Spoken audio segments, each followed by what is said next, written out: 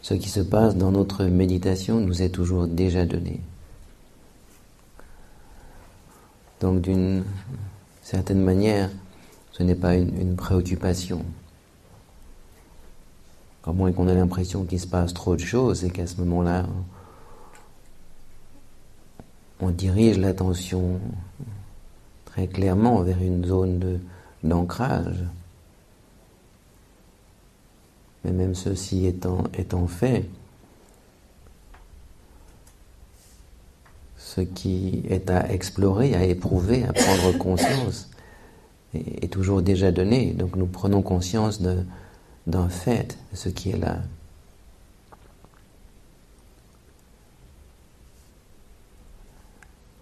Et le travail méditatif n'est donc pas de faire surgir des expériences, mais de connaître avec plus de précision, de sagesse, moins de préjugés, de connaître ce qui est déjà là. Or la tendance, comme j'ai essayé de le décrire hier soir, c'est de connaître, c'est-à-dire de vouloir nommer, juger, évaluer, plutôt que de vouloir éprouver ce qui est là.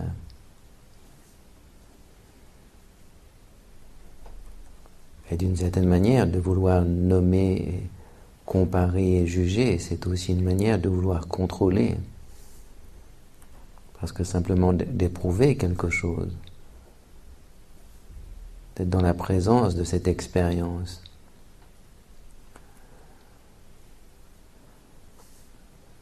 n'est en aucune manière un moyen de contrôler. Je reviens sur cette phrase de Maurice Blanchot qui me semble tellement parlante pour nous. Il dit « La présence sur laquelle nous sommes sans pouvoir ». C'est bien ce que l'on découvre, et ce n'est pas un appauvrissement, un manque, mais c'est une liberté. Et quand on veut avoir du pouvoir, c'est-à-dire faire quelque chose, manipuler, à ce moment-là, on se place justement hors de la présence.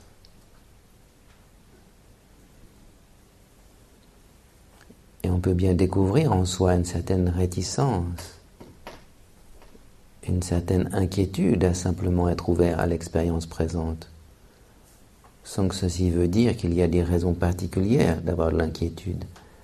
C'est quelquefois simplement la prise de conscience qu'on n'est plus dans le contrôle. Mais il se peut aussi parfois que des expériences qui surgissent, dont on ne ressent qu'une portion, si vous voulez, semble avoir une intensité qui demande d'être abordée avec du doigté. Donc le fait de vouloir nommer, juger, évaluer est une manière de contrôler plutôt que d'éprouver. Il n'est pas nécessaire de se battre contre ceci, mais simplement de ne pas nourrir, de ne pas renforcer. On prend conscience de ces habitudes que nous avons, de nommer, contrôler, de vouloir comprendre. Des attitudes qui sont extrêmement riches, extrêmement utiles. Mais ici, nous essayons de nous ouvrir à quelque chose de légèrement différent. Le fait d'éprouver pleinement. Donc on peut avoir, par rapport à ce qui surgit, une attitude de réceptivité pour simplement éprouver, ou une attitude de contrôle qui s'exprime par le rejet, l'aversion, ou le désir d'autre chose, ou la confusion qui évalue, qui juge, qui compare. Et on se rend bien compte que ces manières de contrôler par l'aversion, par le désir d'autre chose, par le fait de juger ou de comparer,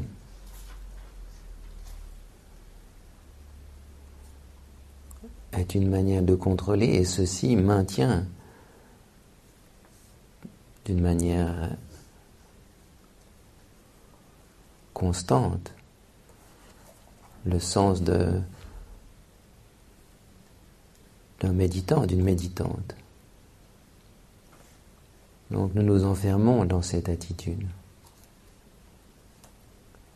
Il ne s'agit à nouveau pas de lutter contre, mais simplement d'en prendre conscience et de ne pas nourrir ceci. De ne pas croire que c'est ce dont il s'agit, qu'il s'agit justement de favoriser une expérience, en éliminer d'autres, et qu'il est judicieux d'évaluer, de juger et de comparer. Si on a cette croyance par rapport à la pratique de la méditation, alors évidemment on va s'enfermer dans une attitude qui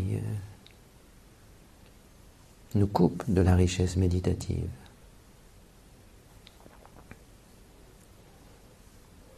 Donc vous pouvez vous demander dans la méditation, je dirais presque d'une manière articulée,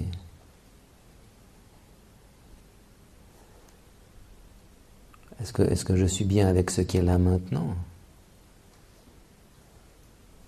Et bien souvent on se surprend à vouloir autre chose, ou à ne pas vraiment être satisfait avec ce qui est là.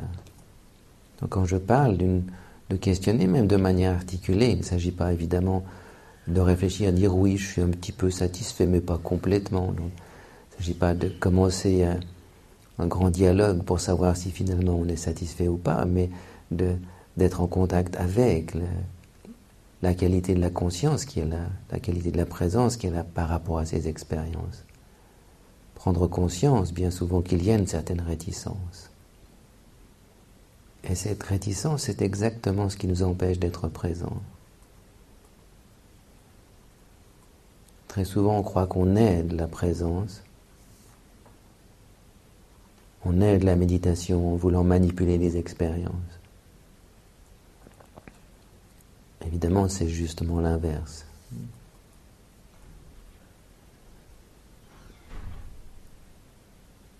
Même si on pouvait, en manipulant les expériences, favoriser un petit peu de calme,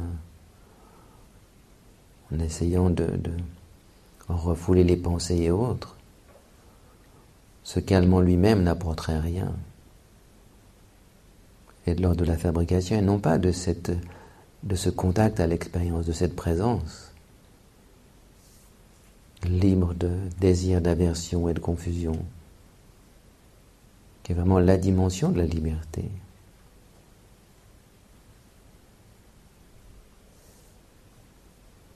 Quelquefois, en méditation, on peut dire « mais je n'y arrive pas ».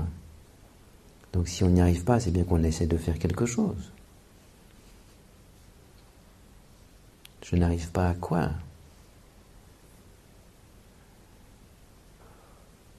Et il se peut qu'il y ait une réticence à être en contact, notamment avec le corps, qui semble quelquefois une zone un peu inquiétante, en renfermant beaucoup de vie et beaucoup de sensations. Donc si je pense à ce moment-là, je veux à tout prix ressentir le corps, les sensations corporelles, là je peux penser, je n'y arrive pas. Constamment je m'échappe dans le futur ou le passé ou la rêverie. Il s'agit à ce moment-là de prendre conscience peut-être de cette inquiétude et de cette non-disponibilité à s'ouvrir aux sensations corporelles. À ce moment-là, le lieu de la méditation n'est pas les sensations corporelles, mais cette réticence, cette crainte, cette inquiétude. C'est ce à quoi il faut être présent à ce moment-là, non pas aux sensations corporelles.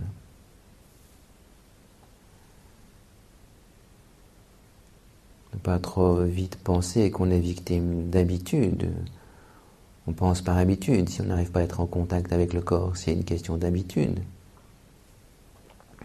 Mais si on a l'habitude de ne pas être en contact avec le corps, c'est pas une question d'habitude. C'est parce que d'une certaine manière, ça nous arrange bien.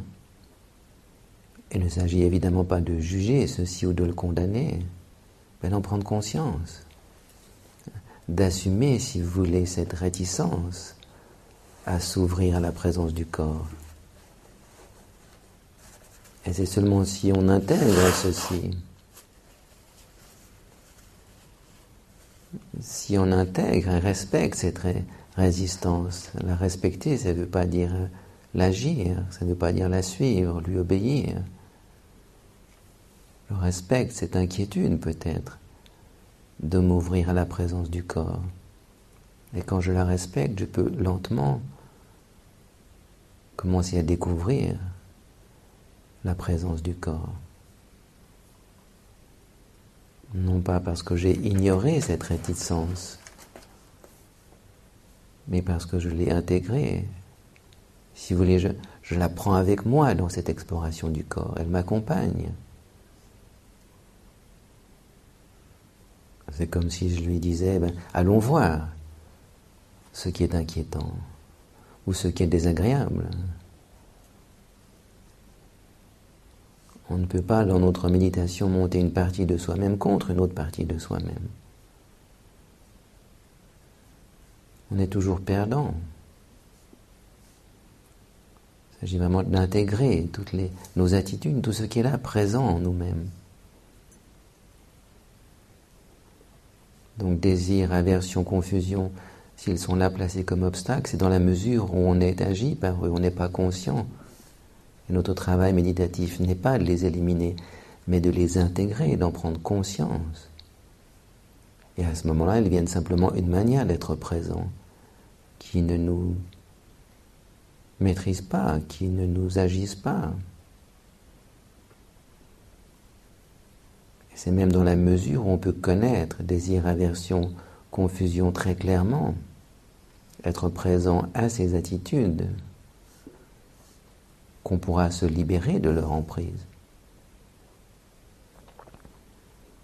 On pourrait dire que toutes les autres situations sont là comme prétexte pour les attirer, pour qu'elles surgissent finalement, pour les révéler, qu'on puisse vraiment savoir ce qu'elles sont profondément, et voir qu'en elles-mêmes, elles n'ont aucun pouvoir.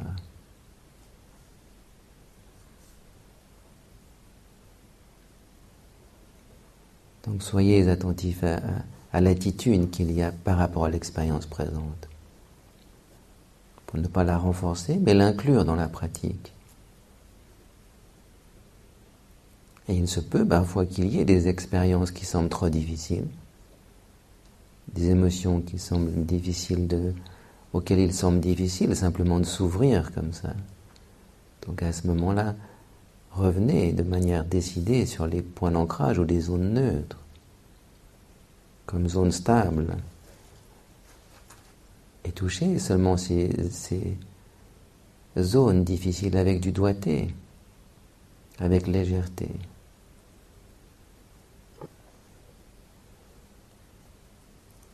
Depuis ce cadre plus large, si vous voulez, ou cette perspective plus large qu'offre le point d'ancrage. Donc à nouveau, il se peut que vous changiez un petit peu de zone. Si par exemple je sens de la tension dans la nuque intense et qu'il y a peut-être là quelque chose, je sens qui est enfermé, peut-être des émotions et qu'il m'est difficile de m'ouvrir à ceci. Alors peut-être vous pouvez sentir les épaules, sentir une zone qui soit autour de ceci, mais dans une certaine ampleur. Et ceci permet de ne pas être aspiré dans la zone difficile et de perdre pied, pour ainsi dire, ou de perdre la clarté de la conscience en étant uniquement dans la confusion de cette émotion intense. Mais sans vous forcer, en prenant conscience aussi, il se peut qu'il y ait réticence. Je n'ai pas vraiment envie de sentir ceci. J'ai l'impression que c'est intense, difficile. Donc on ne peut pas avoir un esprit militant dans la méditation. Respecter cette résistance et inclure cette résistance dans l'exploration légère avec du doigté de cette zone plus difficile.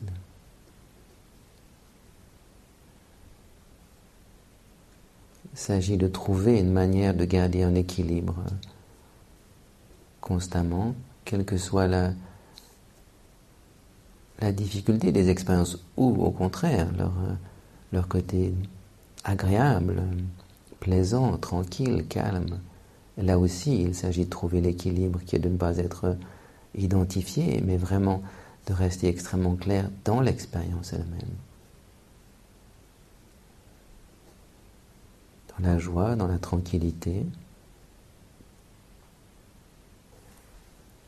On pourrait dire ici être aussi conscient de l'attachement qu'on peut avoir aux expériences agréables et d'en prendre conscience, de l'inclure dans l'expérience.